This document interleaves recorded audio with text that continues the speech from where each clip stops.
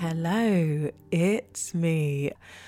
We are almost back with Letter to a Black Girl Season 2, which starts next week, which is very exciting. We've been working hard on that, but we thought we would just drop a little poem in before the season starts because, to be honest, I just don't feel like, and Chloe and I didn't feel like it really fit in with what season 2 is necessarily about. But it was just floating around, it was there, and Chloe was like, why don't we release it before we go in? And I was sitting around, and the last couple of weeks have been pretty great and then dread at the same time, more difficult stuff for us to contend with. And the Sarah Everard stuff kind of really hit a load of us, really, didn't it? Women in particular. And a lot of people were sharing their stories about things that had happened to them. Every single one of us pretty much has had some form of something that's been unwanted, in our lives, us women in particular.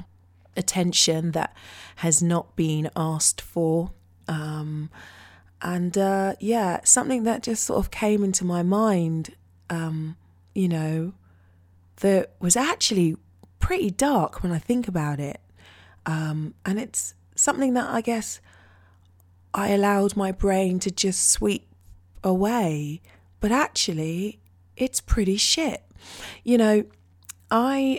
About 6 years ago, I was at home by myself, and about 7:30 in the morning, and a really drunk, nasty guy tried to get in my house, and it was pretty brutal. We fought with my front door, and I luckily got into my inner front door and managed to call the police, and they came and took this guy away. Now, after the fact, I never heard anything again. And you know what? That's shit, when I think about it.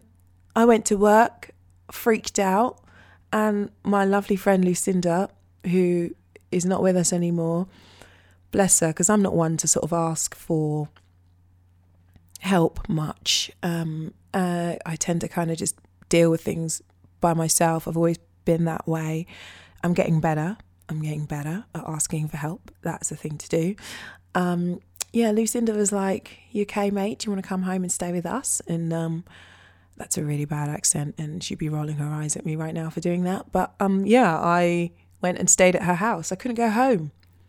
And the next day my mum had to come and, help me out and sort out my broken front door. The guy broke my front door, and we never heard anything again. And it was frightening. The guy was trying to get in my house, trying to get to me, telling me that he'd seen me, he'd been watching me. Anyway, listen, it's not for you to know my whole life story or anything like that, but I kind of just penned down this thing, and, I just thought I'd share it. And the lovely Chloe did some awesome soundscape on it, just to give it some kind of atmosphere. But yeah, it's called You're Not the Postman.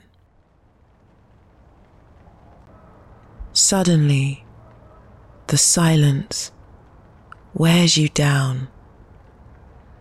For a fleeting moment, the break, relief, release. You're not the postman. You said you saw me, but did you see me? Late last night, short walk, safe home.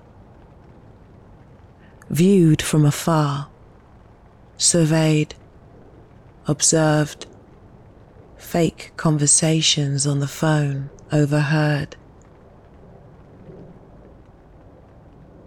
There's nobody there. Just you and I. But we don't know that. Guess it explains why it's a surprise to see you. 'Cause you're not the postman.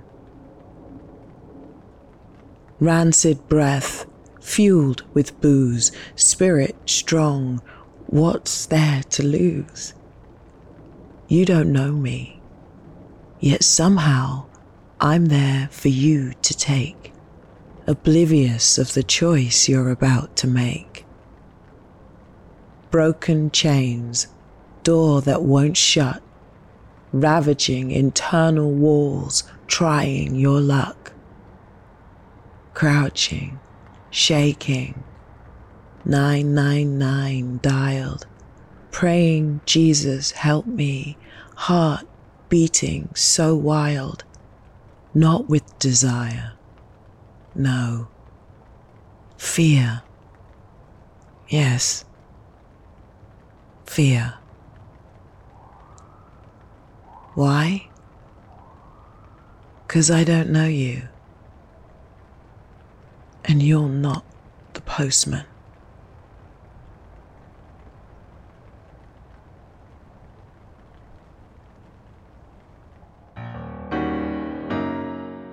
You can find us on Instagram at Letter to a Black Girl and on Twitter at LTABGpod. If you have any letters, poems, music or musings that you would like to share, then please do get in touch via the email link in our Instagram bio. We'd love to hear from you.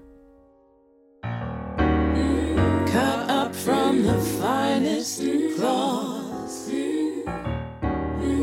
risen from the finest tree. Girl, you're the one, second to none. Open, let your voice be free.